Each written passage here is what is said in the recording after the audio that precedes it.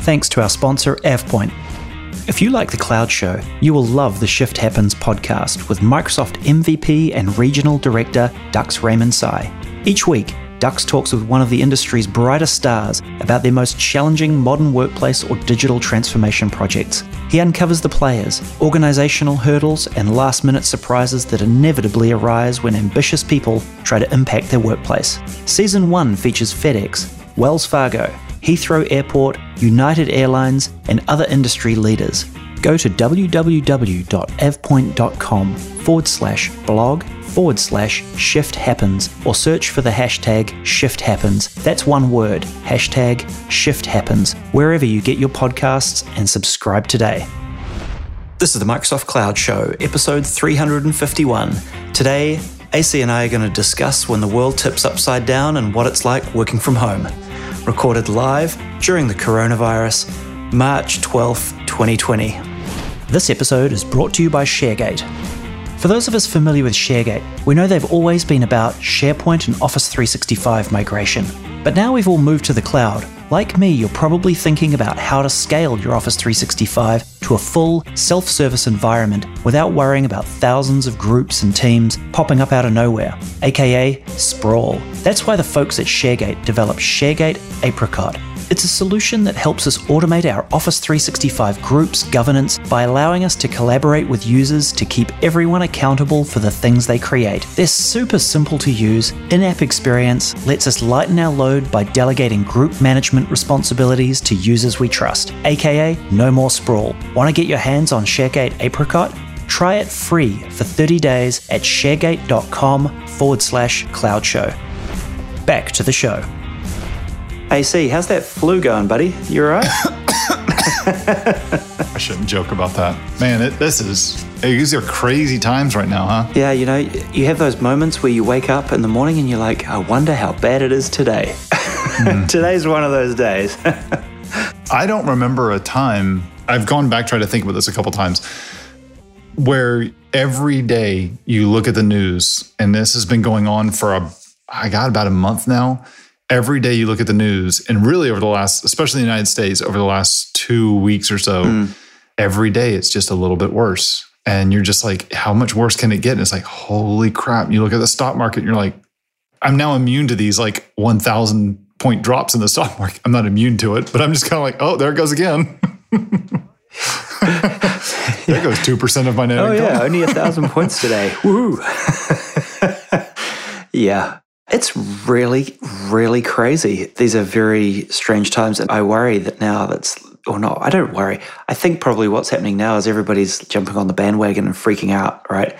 And a lot of it is driven, like there's a lot of rational fear, but there's a lot of irrational fear as well. And it's hard to differentiate the two. I'm going to try not to go off on a rant here because I find myself getting really angry or irrationally angry at looking at what a lot of people, including a lot of friends, are saying on things like social media. The people like, the hysteria, the overhype, I think it's completely overhyped and it's overblown. I don't know, man. I can't imagine the sinister things that a lot of people are saying about, you're doing this for political reasons, or look at this, like the NBA has canceled their season. The March Madness has no fans that are going to be there. This is happening. That's happening. Airlines are shutting down operations to certain places and stuff. Gatherings can't be so big. It's like, I can't think that there's some sort of a conspiracy going on that people are doing things for political stuff. When you look at someone like San Francisco or Seattle and says no gatherings over this many people, which is effectively killing conferences that are a huge boost to local economies. I mean, these things aren't done for no reason at all. No, I totally agree with you. I think the measures are warranted. But I don't discount people doing it for the right or wrong reasons. Does that make sense? Yeah, it does. And I know, like in particular, I think anyway. No, I know you're going with that. And I know you're going with that. You're going to say something about politics. And I do think they're warranted. The moves are warranted. Don't get me wrong. Yeah. The rationality that I was talking about was about so Microsoft stock, right? Was worth $180 a couple of weeks ago. Now is like 130 or something like that. Can't remember what it is right now. But anyway, that to me seems completely irrational because of all companies that are positioned to benefit in a climate like this, Microsoft's at the top of my list. companies are learning firsthand why cloud computing is super important, right? To enable scenarios about working from home and a distributed workforce and things like that. And that to me is pretty irrational, that suddenly overnight or in the space of a couple of weeks, they're going to have dropped as being a good investment. And I think it's more irrationality of fear of pulling your money out and freaking out more than thinking through and going, what does this really mean for Microsoft? Those things, watching the stocks move around like that, I mean, it's really hard for people to come up, what's the reason? Why is Microsoft falling? Why is Twitter falling? Why is GE falling? Why is Tesla falling? And the thing, I mean, it all depends on which analyst you're going to talk to or which one you listen to. And, agreed, those are the things that you were just saying, that Microsoft is well positioned. So why would their stock be going down? But then there's the flip side. You and I were talking about this beforehand. At a certain point right now, cash is king. And so it's, hey, we made a lot of money on Microsoft stock. Now's a good time. That's a good place to sell some stuff to get some money back. And fair enough. Same thing with Tesla. It hit a high of 940, 970 or something, and now it's down in the 500s. There's a certain degree of all of this that's just like, there's too many different reasons on why things are being impacted like this. And so I don't know, man. It's just, I can't remember this amount of time. I mean, with the exception of the financial crisis, there's so much unknown like going forward right now that you just can't plan. I don't know. It's scary. I think that's the key, right? Uncertainty is what freaks people out. And you're right. Yeah, they probably just want cash in the bank instead. In times of uncertainty, just have flexibility. It's part of it. That's the thing. I don't think it's a binary thing. With the stock market, it's never a binary thing. It's not one thing that's going to make everything go great. It's just, I mean, because we're talking about this the day after Donald Trump, President of the United States, came on and did an Oval Office speech. And one of the things he said in the speech, I mean, there was a bunch of things that he said, but one of the things he also said was delaying tax day for certain people, which will add $200 billion in liquidity and cash into the economy. That's a good thing, but the stock market's down 1,100 points. So it's like, okay, there's so many different factors in play here. Which one can you point to? If he didn't say that, would it be down 2,000 points again today? Right. Who knows? So many what ifs, right? Yeah, it really is. Anyway, the world's upside down. Shit's going crazy. You want to talk a bit about it? Yeah. Not about this, but let's get into some. We've got a couple of news items, and then we're going to talk about something we're all struggling with, no doubt, many of our listeners, and what's going on in different businesses around the world right now and things as it relates to all of this craziness going on and things like that. So we thought we could dive into what it's like about working from home, and you and I have very different perspectives on this, or experiences with this, I guess. And so it'll be really interesting. Yeah, let's do it. Well, let's jump into some news first. This episode is sponsored by Raygun. Raygun provides full-stack error, crash, and performance monitoring for tech teams. Whether you're a software engineer looking to diagnose and resolve issues with greater speed and accuracy, a product manager drowning in bug reports, or you're just concerned you're losing customers to poor quality online experiences, Raygun can provide you with the answers. Get full-stack error and performance monitoring in one place. The next time you're struggling to replicate errors and performance issues in your codebase, think Raygun. Head over to raygun.com and get up and running within minutes and dramatically improve the online experiences of your users. And now, back to the show. All right, so we have a couple of news items before we want to dive into the main topic of the day. The first one I've got here is about Microsoft's continuing its march of taking down these big botnets. Did you hear about this latest one that, I don't even know how you pronounce it, Neckers? Yeah, I'm not sure either. I heard a little bit about it. I didn't read the full details on it. So Microsoft and apparently partners in 35 different countries took down a bunch of domain names that at 6 million unique domains. Yeah, as part of this botnet, that malware that gets targets people's PCs, and then sends information, and they encrypt your computer and do all that sort of stuff. Anyway, so part of it, Microsoft is able to lobby to take control of certain domain names and take them offline, I guess, so that when the software tries to phone home and do its thing, it can't operate. And they've made a habit of doing this. A number of years, like I guess the last 2 to 3 years. We've seen a few of these happen. And anyway, so last week, I think it was saying Microsoft obtained a court order to take over the control of these domains that they're talking about. that were being hosted in the US in this case. And I guess they worked with partners on doing that same thing in a bunch of other countries. So yeah, I don't know. Microsoft doesn't have to do this, but it's better for them not having this stuff in the world because they get targeted a lot with the malware that gets deployed obviously hits Windows PCs pretty hard and businesses, things like that. So, it's good for their customers. So it probably means it's good for them. And it's interesting. There was something I read related to this news where they were saying that this would have been near impossible for a country to be able to do this. So like if the United States or Germany they try to take this initiative to shut these things down, it'd be incredibly hard for them to do this because you would have getting other countries to actually play a role in this and coordinate and everything. It'd be incredibly hard to do that, to build some sort of coalition doing it and doing it privately. It takes a private organization to be able to do something like this. I mean, I think that Microsoft's got a monopoly on it. I'm sure, Google has done stuff like this too, and Apple would be interested in doing it as well. But I mean, Microsoft did it. And they've done this before in the past, not with this. I don't think they've done one at this scale. I mean, millions of domains. Can you imagine if, and I don't know how they did it, but what if your domain was actually legitimate and it was in that 6 million? Because they didn't look at each individual one. How in the world? What's the remediation of, wait, I was fine? Yeah, I don't know. Yeah, that's a good point. I don't know. Interesting. They did an investigation and engineers tracked one single Necur's infected computer, which sent out more than 3.8 million emails to more than 40.6 million victims. Wow. And apparently they attach malware as attachments and stuff like that, so people click on the attachments and open them up. But they also said these emails were used to spread pump and dump stock scams, fake pharmaceutical spam, aka erectile dysfunction meds, and Russian bride dating scams. Oh dear. Oh man. Goodness gracious. Don't open the attachments. Don't open the never.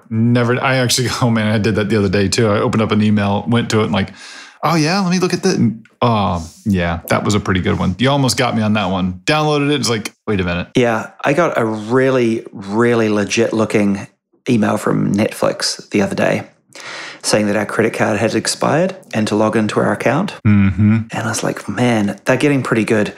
Like it looked perfect. Apart from there's a link that takes you to a site to log in. Yeah. Well, I got one of those too the other day, and it was, I can't remember what site it was for, but it said, your credit card's about to expire and your credit card ending in these 4 digits. It actually was the last 4 digits of a card that I just canceled about 4, 5, 6 months ago or something like that. There you go. So they had it. They had a database of your card number. Yeah, and I'm looking at it like, that looks really legitimate. That's impressive.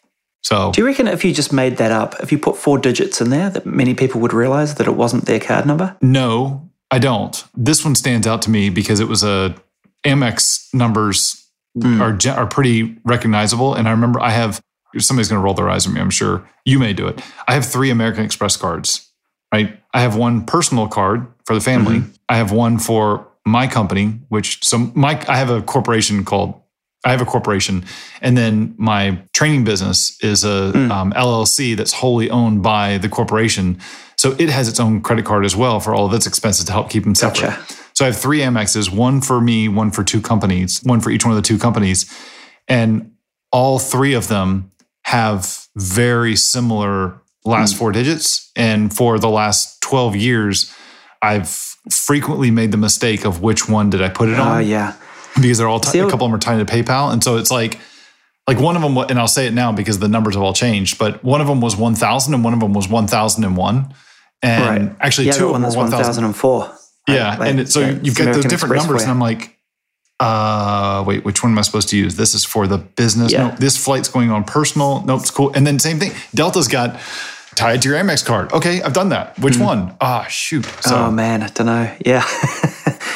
Anyway, so yeah, botnet gets taken down. Yep. Well done, Microsoft. We have a bit of Microsoft Teams news here. This is like the old news that's new news. Yeah, it's strange, isn't it? I didn't realize this hadn't been done yet. Yeah, me too. So Microsoft Teams users will get federation with Skype consumer service starting in late March. And for all of you who are thinking, wait a minute, I've heard this before, you're right. This has been a long time coming. This was announced. When was this announced? Do we have a date for when that was actually announced? I don't see that in here. It was, since 2017, so 3 years, they announced its Teams group chat service will replace Skype for Business Online. Customers have been asking about cutting the cutover deadline. Microsoft said last year, Skype for Business is going to be retired, but this is now the consumer service. So it's finally, you're going to be able to, Microsoft is going to start rolling out federation between Teams group chat and its Skype consumer service late March 2020. It's advising all customers that roll out this feature. It will be completed by the end of April 2020, and it's going to enable Microsoft Teams users to chat and call Skype users via their email address and vice versa. Do you know if this means that me with my Skype for Business or my Microsoft Teams work and school account, can talk to a Skype consumer person? Like, can I go? I think it can, right? Yeah, I think that's the idea, that you'll be able to look them up and call them both directions. That's what I thought. Okay. Yeah, that's my understanding. I mean, yeah, this is super old news, but I guess we all thought that it had already happened. Yeah, good job. Wait, you're not done yet? It does make me wonder. It makes me think, man, I wonder how much usage of Skype consumer there still is. There must be still a significant amount for them to keep pushing forward with this. But it does make me wonder how much there is, because, I mean, I think it might be quite surprising how much there is. It takes a while for people to switch to other stuff. I mean, I can't remember the last time I used Skype consumer. The only time that I've used it is when there's a lot of podcasters use it for recording interviews. A significant number of podcasters still use it for recording interviews. Right. It's the most common way to do it. They're not doing it for the podcasters. Yeah, Hopefully there's more usage than that. I believe there is. I mean, it's surprising, but yeah, you log in every once in a while. When's the last time you used it? It's been a while? I can't remember. Yeah, 8 months. So the interesting thing is, go log in. Well, I don't know if you want to do this. I logged in the other day for an interview I was doing with someone, and I was shocked at how many unread messages from people I know who know that I'm in Slack and Teams. Oh yeah, look at that. I was shocked. Huh, yeah, that's interesting. Yeah, gosh, they've changed the design again. How about that? All right, let's get on to the meat and potatoes.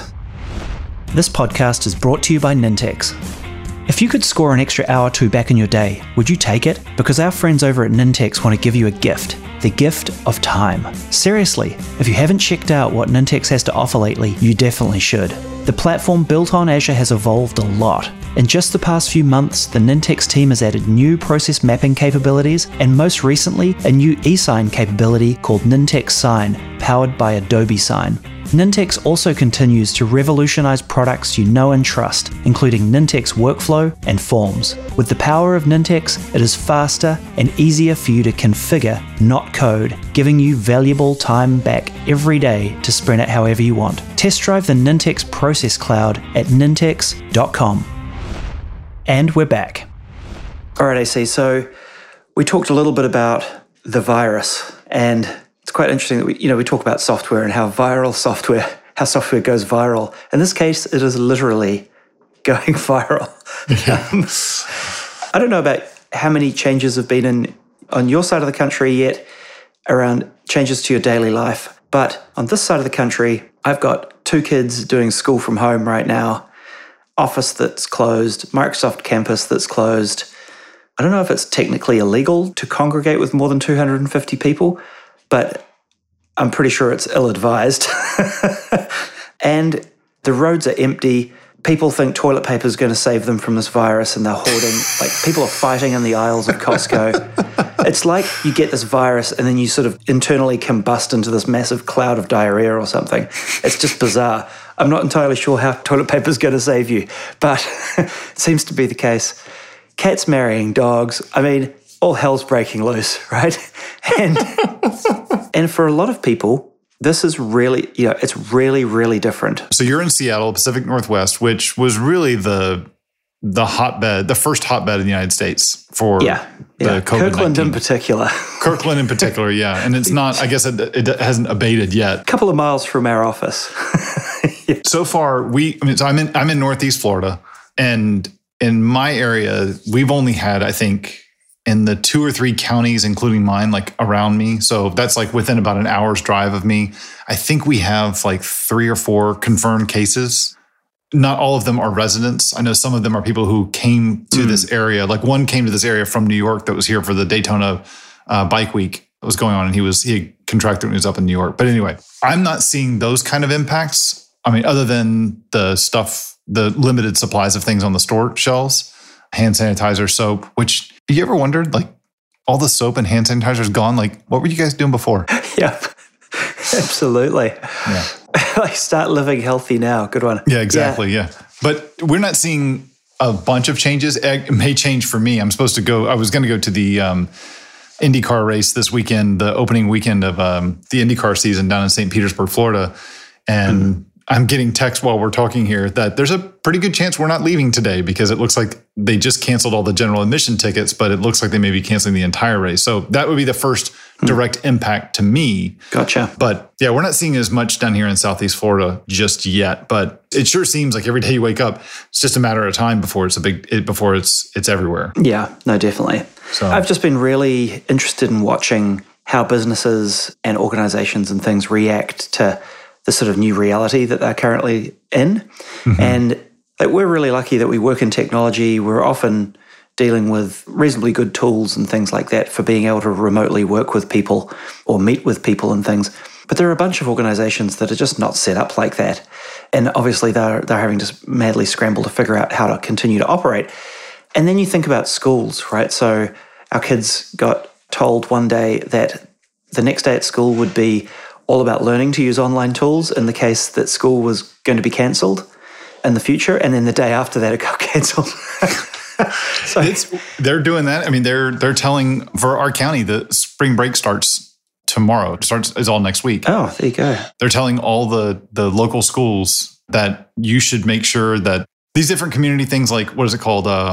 Schoology. Oh, what is the other one? Schoology is like Facebook, but for education. There's like 1 or 2 other ones, but they're like, make sure all of this stuff is current and updated and all of your stuff is correct because while you're on spring break, there's a chance that schools may not reopen. So like to me, I posted something on Facebook about it. I've had it this morning. So I posted something on Facebook the other day, which is starting to impose my self-isolation and quarantine from all the MDs, infectious disease experts, and medical professionals who have appeared out of nowhere on social media. Armchair experts. One of my favorite quotes in the world is so applicable right now. And it's, I apologize for my language, but I'm quoting what somebody else said. Opinions are just like assholes. Just because you've got one doesn't mean the rest of us have to see it. It is by far one of my most favorite quotes ever. And right now, like I'm just like, I can't take it. Brilliant. Yeah. So I guess you and I have come from pretty different worlds about working from home, right? Like I've worked in an office for years and years, and you've worked in an office, but your office is at home for years and years. And we've got we come from quite different worlds in that regard. I mean, I did the small business and then corporate gig for a while. And then I think it was 2003 or 2004, something like that, is when I left the corporate world, went back to small business, but I was working remote for a company in Minneapolis out of Florida. And so I was working from home. I've been exclusively working from home then, I guess, for the last, 15 plus years. I couldn't imagine going back to the office. But it's been interesting the last couple of days watching different companies shutting down and saying, stay home, work from home, and watching people's reaction to stuff.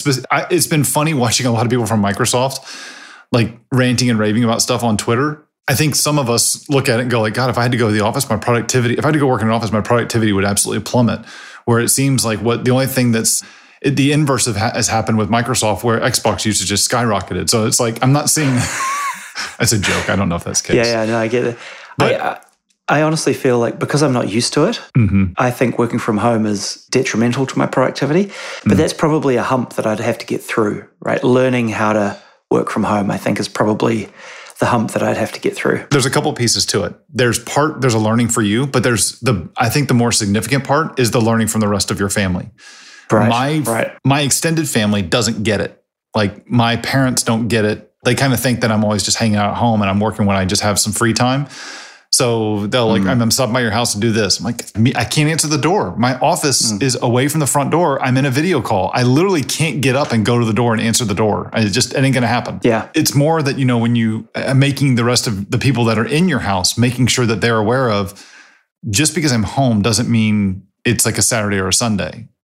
Right. Just because I'm home, I may be working. So you have to figure out, how do you set up boundaries? Not only boundaries for yourself, but boundaries for the rest of your family. I've done some stuff over the years. I did a significant thing about 10 years ago that has made a world of difference for me for working from home and the rest of my family. I'm happy to share my tips and tricks on what I end up doing. There's going to be a degree of this of what you can do in the short term, and there's what you can do like long term. And the biggest long term thing for me, and I won't focus on that because I think that probably the majority of people that are interested about this are people that are doing this in a short term, or at least we all hope it's a short term thing. We think it might be a short term thing.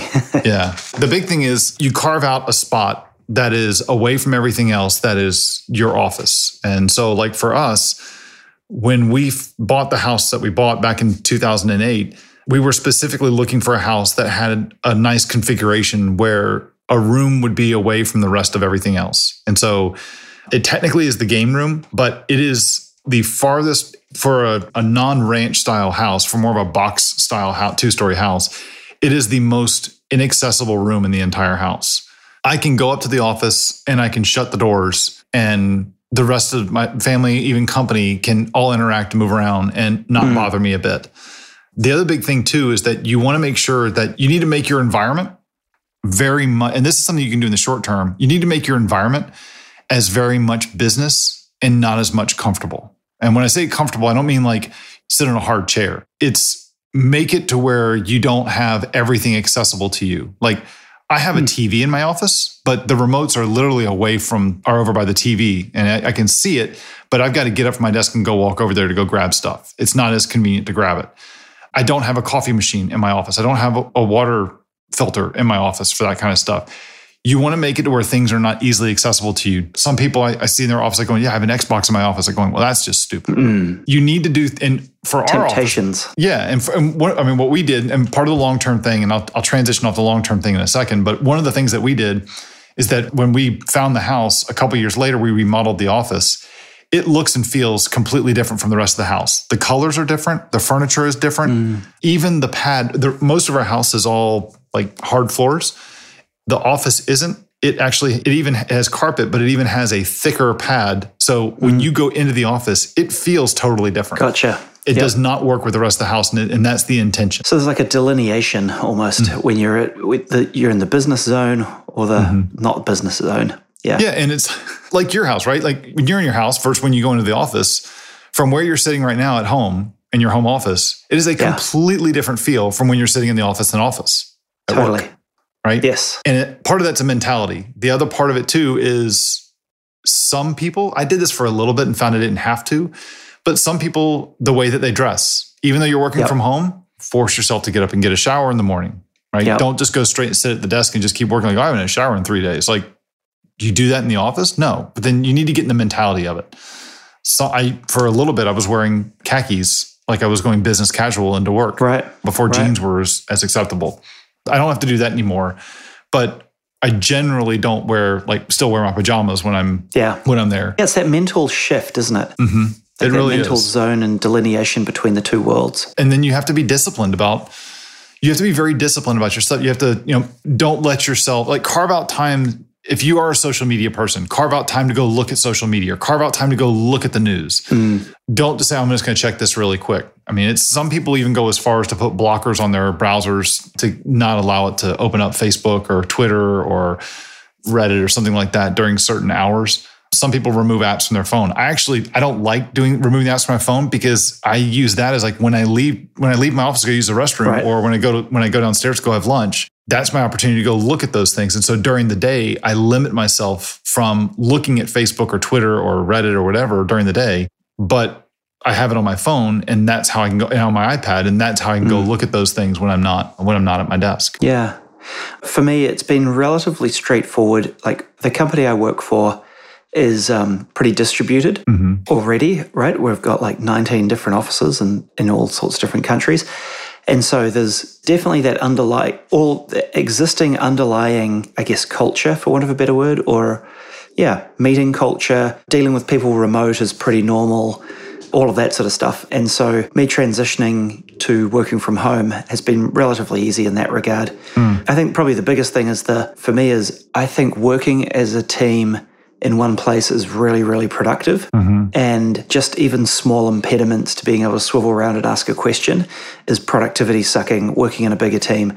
And so I've definitely noticed some of that. But that said, technically, I can do all the same things I could do at the office, I could do at home, no problem. When you have to collaborate with people, that does make it tricky. That is a hard thing. And it's something that, from my perspective too, I'm also self-employed. So I have my own business. I don't really have employees. Those that I do hire everybody's like a contractor. And so I don't have to really interact too much. It's more like I task you out, go do this work, come back, you get paid. It's pretty straightforward. But when you would have to collaborate with somebody, brainstorming at a whiteboard with your team or with somebody else you're working with and things like that. I mean, I sound like I'm an old grandfather like that, but that's what I don't understand about people that are or companies that are not purely distributed or work from home, but maybe a hybrid sort of mix. I find that really hard to believe that they're getting the most out of their combined effort without at least spending some time together. I agree. And if you are sounding like the old fart, then I'm going to join you and we can both bitch at the cloud. But I have a hard time with that too. And in fact, you and I, when we were looking at doing a startup years ago, that Curb, you and I even met halfway in Chicago. You flew from Seattle to Chicago. Right. I flew up from Florida to Chicago, and we just sat in a hotel room for, I think it was 24 or 48 hours. Yeah. And we're planning out what we're going to end up doing, which we planned it out, and then we ended up not doing it. But regardless, I think there's a good sort of combination of all being in the same spot and doing that. So it's how do you replicate to a certain degree? How do you get them the closest to that when you can't? One of the nice things one of the things that's kind of a benefit with this, or there's a couple different sides of it. So you could see it as it's harder to sit down and collaborate with somebody when you're working from remote. I personally have a very hard time with that. I have a hard time. I think that video calls have done a much better job of that because it keeps me from getting distracted. Like sitting here looking at you at the podcast, that makes a big deal to me because I know that I can't start pacing around my office or I can't go do something else that I know I need to do that I can do while we're talking and get distracted. I can't go answer the front door for UPS, right? That's a good thing. I think that one of the things that is nice about working from home, that when I need to collaborate with someone to get some stuff done, is going to find a place where we can both meet to get that done. Like you and I did. Like I use conferences for that as well. I'll go to a conference a day early or 2 days early and sit down with people that are at the conference of things that we need to work through. We'll plan it out. We'll do that. Or we'll carve out time, for dinner or something, time at the conference to get it done. One of the nice things about doing that is you now know that you have a finite amount of time to get something done. And so you're much more focused, both of you are, to get the stuff done at that time. When you're in the office, you don't have that finite time. That's a good point. And so you do have this more open-ended thing. And so you could argue that while it may be harder to collaborate, it's more, when you do collaborate, it's much more deliberate. Yeah. Right? And that makes sense. Yep. I've tried to say this a couple of times. I'm not sure how else I can really say it, but it is very much you've got to figure out what works for you. You absolutely have to figure out what works for you. And it's, some people talk, there's another aspect to it too, that we haven't even talked about.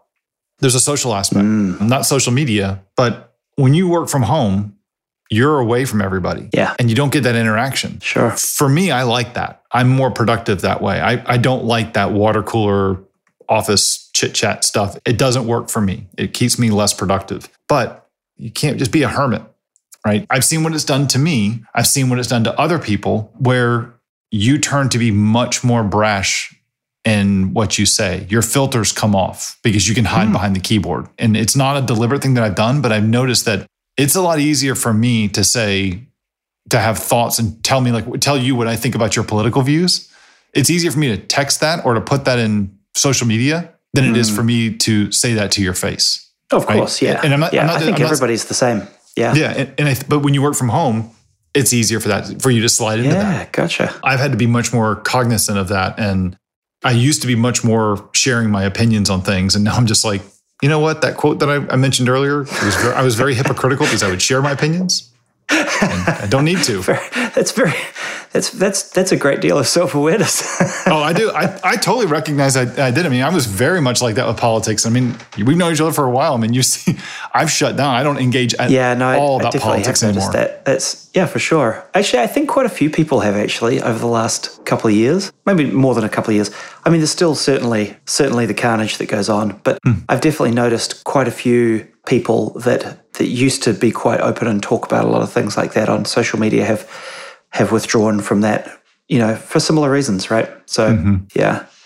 Hey, so Microsoft came out with some guidance around teams and commitment to helping customers during this time and things that I thought I'd reference that we'll have links in the show notes. But there's one about businesses and individuals.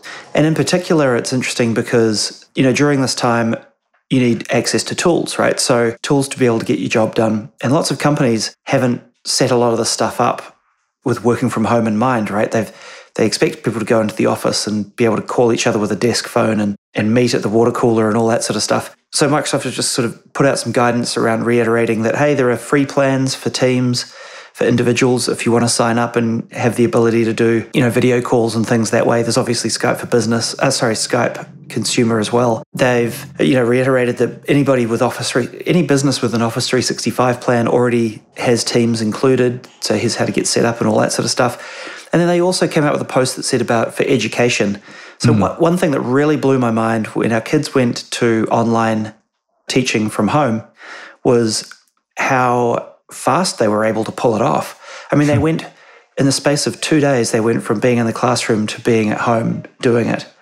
And they use a combination of Google Classroom and Zoom.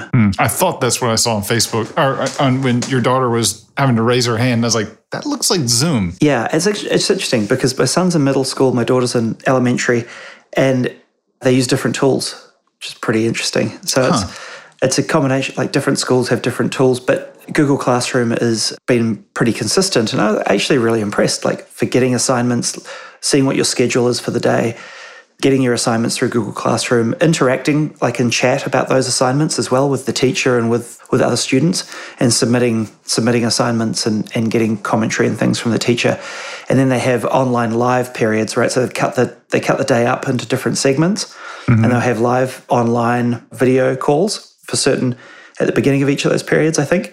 And then they go do, their assignments or their work offline and then submit them and things. That's interesting. When your feet are to the fire, you don't really have a choice to do stuff, do things in a certain way. And so you didn't have a choice. You had to figure it out pretty damn fast. The virus wasn't going to take a break. The thing what's going to be interesting to me is with all of this that seemingly has gone off pretty well with education going virtual. I wonder what the long-term effects are going to be from this. Like, I wonder what the long-term, I wonder how viable this is really going to be. In Florida, we have FLVS, Florida Virtual School. And my son's used it for doing his driver's education. There's a health kind of a thing that kids have to go through. He did it during the summer. He uses a tutor. We use a company called Varsity Tutors, which is unbelievably fantastic. And it's 100% virtual as well. And and seeing how effective it is. But to see if they have to go virtual, I'm really curious to see, what is the school district going to do? Is it a way to deal with overcrowding? What kind of an impact is that going to have on the families? That's a really interesting point. Yeah. I'm really curious to see what the long-lasting impacts of this whole thing is. I mean, there's going to be, we're in an urgent, critical time right now where we got to deal with the issue at hand, and let's get through it. Yeah. But we're going to learn a lot from this. And a lot of companies are going to go under, but I wonder how many companies are going to be founded based off this. And you may have some really fantastic startups that come out of this whole thing. Sure. Yeah. I would be shocked if you didn't. Often people come up with some of the most clever solutions to things in times of desperation or need or under pressure. Yeah. Under pressure. Yeah. So I think tools like Zoom and Slack and Teams, I wonder, I've got some friends who are on the Teams team, and I texted one of them the other day and I said, how's the mad scramble to add servers going? Because I could just imagine the increase in usage just skyrocketing, right? And as flexible as the cloud is, it's still just somebody else's server, right? I would love to see like an engineering blog talking about like what is the spike been like, and between different, all of them do it. I can't wait to see. I'd love to see if they would share that kind of stuff. Yeah, it'd be fascinating. And with the virtual learning stuff that my kids are doing with Zoom, they're doing it all on the Zoom free plan, for example, right? So the school district, I don't think pays for Zoom. They're doing it all with Zoom's free version. I mean, you get up to, what is it, like 100 participants or something? But the meeting time is limited to 40 minutes or something like that. I think there's a couple of little limits like that in the Zoom free plan. Yeah. I'm pretty sure they're doing it on the free plan. So anyway, it's pretty interesting. Or maybe they've just bought them for teachers. I don't know. It's interesting. Anyway, the usage must be just absolutely going ballistic right now. And it makes me wonder how they're handling the use and whether it's all going well or not. There's a certain event that at the moment I'm supposed to be involved in. I don't know. I personally may back out of it. But there was an email that went around to a few of the people who were involved in it and said, if we have to do this thing virtually, what would you recommend? This is not a shot at all against Teams, but I found it very interesting that the people that were responding, there wasn't like a second thought about it. It was like, go Zoom. It's simple. It works. It's simple. It's easy to use. Go Zoom. And I mean, that's a testament for what they've done. I mean, I think that they could really benefit from this, getting a lot of really good exposure right now. So it'll be curious to see kind of where this goes. I wonder what the teams families, like the employees, their families who have kids at home who are using Google Classroom and how they Zoom. feel. I wonder if they're sitting there like, are they just incredibly agitated?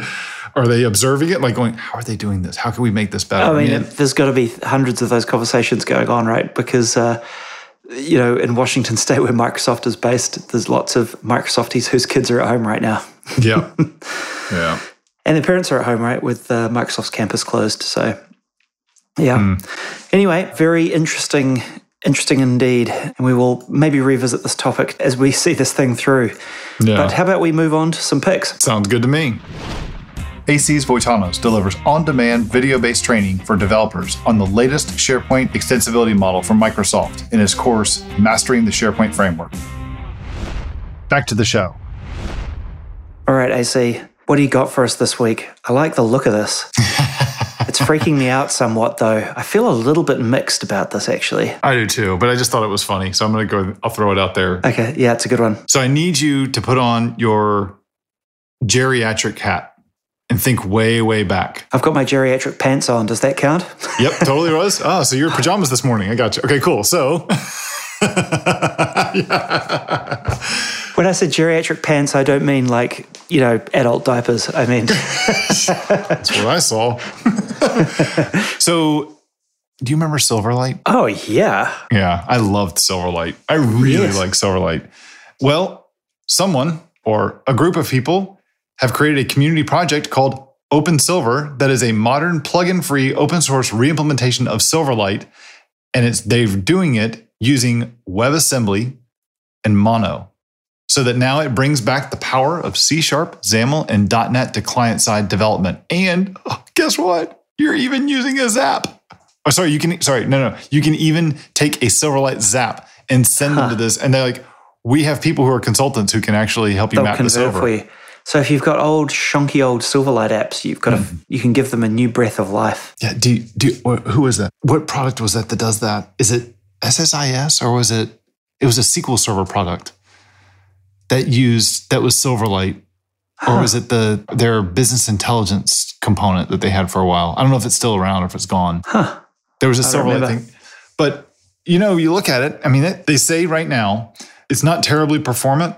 Because there's today in WebAssembly, you don't have... Was it ever? Oh, yeah. Did you? I built a ton of Silverlight, a bunch of Silverlight stuff. I thought it was really performant. Really? I mean, I did, yeah. Okay. But not on an iPad. Didn't work at all on an iPad. Or anything other than IE. Yeah, exactly. Like today, WebAssembly doesn't have, or Mono for WebAssembly, whatever it is, it doesn't have a ahead of time compilation. So that's causing a bit of it. There's the first time you load a component, it takes a long time, but after that it's fairly snappy. So gotcha. I mean, it's amazing you can do this. It is cool you can do this. I mean, I vividly remember writing Silverlight apps. I don't know if I still do. I still have strong feelings for XAML and C#. Like, I quite like building UIs in XAML. That's what my trips for Windows Phone was, and for big Windows was. It was all in XAML, and I really got into it and liked it because it just using a good MVVM framework and things like that. It was a decent experience, I thought. And the tools were really good. I kind of have a sweet spot for XAML. It's interesting to see people are trying to give this thing a lease on life. Do you know, here's an interesting tidbit. There was a moment in time when I was on the SharePoint engineering team where we were seriously considering replacing the entire front end of SharePoint in Silverlight. And it was going to be... I remember this discussion. An API and a front end that was separate, right? And the API you could call from anything and all that good stuff, but the front end was just going to be one version of the front end, and it was going to be built in Silverlight. I mean, it was a long time ago, don't get me wrong, but we're kind of getting back there now with Teams, if you think about it. Like, Teams as an app is not built in Silverlight, but it's an app front end for SharePoint in some ways, right? If you think, not for all of SharePoint, obviously, but for pieces of it. And you could think, well, that's built with Electron, with web stuff, but they could have built it in, I don't know, C++ if they wanted. So yeah, maybe it wasn't such a bad idea after all. Just not do it? No, to do it. I mean, my point was we're getting back to that. Native apps are kind of, I don't know, people are investing in native apps again. I still see comments showing up, people saying, well, SharePoint's just going to be all in WebAssembly. It's going to solve all of our problems. Like, yeah, okay. There's no silver bullets like that, though. Yeah. And Yammer and Teams are going to kill email. Got it. Okay, go ahead. Move along. The one thing I did quite like about the initiative was like that it would have resulted in a lot better APIs much sooner. Yeah. But we would have ended up with a much worse UI for a considerable period of time. So I don't know. Would have been a hell of a test case for the API. Sorry? Would have been a hell of a test case for the new API. Yeah, exactly. Yeah. How about you? What you got for us? I've got an article here. It's not so much of a tool or a thing. It's an article saying Microsoft News, the most underrated Microsoft product. I came across this and I thought it was a really interesting read. So I don't know if you've used Microsoft News, but reading this gave me a new lease on checking it out. And so I went and looked at it, and it's actually really good. So the whole point of this article, what Microsoft do really well is they aggregate news from a bunch of places, but they also remove the paywalls from those places. So like they pay, I don't know, the Wall Street Journal, for example, and you can go read Wall Street Journal articles through Microsoft News without having to be a Wall Street Journal subscriber, for example. And they do that for a bunch of them. And so I cracked open the app on iOS the other day and I signed up for a bunch of categories and got a bunch of articles. And it's actually a really good way to get access to a bunch of those publications without being a subscriber. And it's got good content publishers that they integrate with. So yeah, they give an example here of a Wall Street Journal article about China exploiting a fleet of US satellites. And the Wall Street Journal article is paywalled, but the same article on MSN.com or through your iOS app, you get the whole thing. I'd never even heard of this app. I thought it was only a Windows thing. No, you can get it on iOS, and I think you can get it on Android. I'm not 100% sure. But yeah, they do a big content syndication thing and pay those publishers for the content and stuff. If you think about it, like that's an interesting solution to this problem we've got where all the content publishers need to be paid more. And MSN obviously have other ways to monetize their content. They get to put ads alongside it and all that, but they've struck these deals with the publishers to keep them happy and to make money in the process. This is a good find. I wasn't even aware of this. I'm a big fan of the Apple News app on iOS. iOS and on Mac OS as well. And iPad OS. But there's a part of that, though, where you actually have to pay for it. So you'll get to they'll show you the article and it's like, oh, this is News Plus. I'm like, yeah, no, exactly. It's worth giving a shot if you're interested in news, and they do a nice job of aggregating it. Installed and will try. Thank you, Mr. Johnson. I like it that you get to pick categories too, you know? Yeah, I like that. That's one of the things. Experience. That's one of the things you can do with Apple News too. So I don't know if they took that idea from Microsoft News, but yeah. Is that cool? Anyway, stay safe, stay isolated, try not to get sick, and we will see you next week. In a show of the times, just since we've been doing this, they have canceled the 5th PGA Golf Major first round starts today of the Players Championship here in Jacksonville, Florida, or in Ponte Vedra, which is like, my kids swim, their competition pool or their practice pool is across the street from TPC Sawgrass. And the news just broke a few minutes ago that they're closing it to fans Friday, Saturday, Sunday. But they're still playing the tournament? Yes, the golfers and the caddies will still be out there, but for that's TV, very basically. That's very few people in a huge outdoor area. Yeah. But that's like 30 or 40,000 people a day that they usually get. Or about 25 to 30,000 people, I should say. Right. So that's a lot of people that are saying I was going to say, nice. it doesn't make much sense to cancel the whole competition, right? If you could still play and then just broadcast it on TV. Like, tell the NBA that. Yeah. Yeah. Anyway. It's interesting. Like, I think the same thing will happen for potentially the soccer, like the MLS and stuff like that. I don't know if they're still going to play. Possibly. We'll see. Anywho, crazy times. Stay safe. Yeah, you too, man. Have a good one. Stay safe, stay healthy. Trying. Later. Did you like this episode? Please tweet about it and drop a 5-star review in your favorite podcast app. It helps people find out about our show and grow our audience, and we'd really appreciate it. If you have a question for us, go to microsoftcloudshow.com/questions, where you can submit it as text or record it as a WAV or MP3 and provide us a link so we can play it on the show. You can also subscribe to us on Apple Podcasts, the Google Play Store, Spotify, or your podcatcher of choice. And finally, sign up for our mailing list by heading over to microsoftcloudshow.com, where you'll get notices of each episode as well as the show notes sent to you directly each week. We'll be back with a new episode next week. Thanks for listening.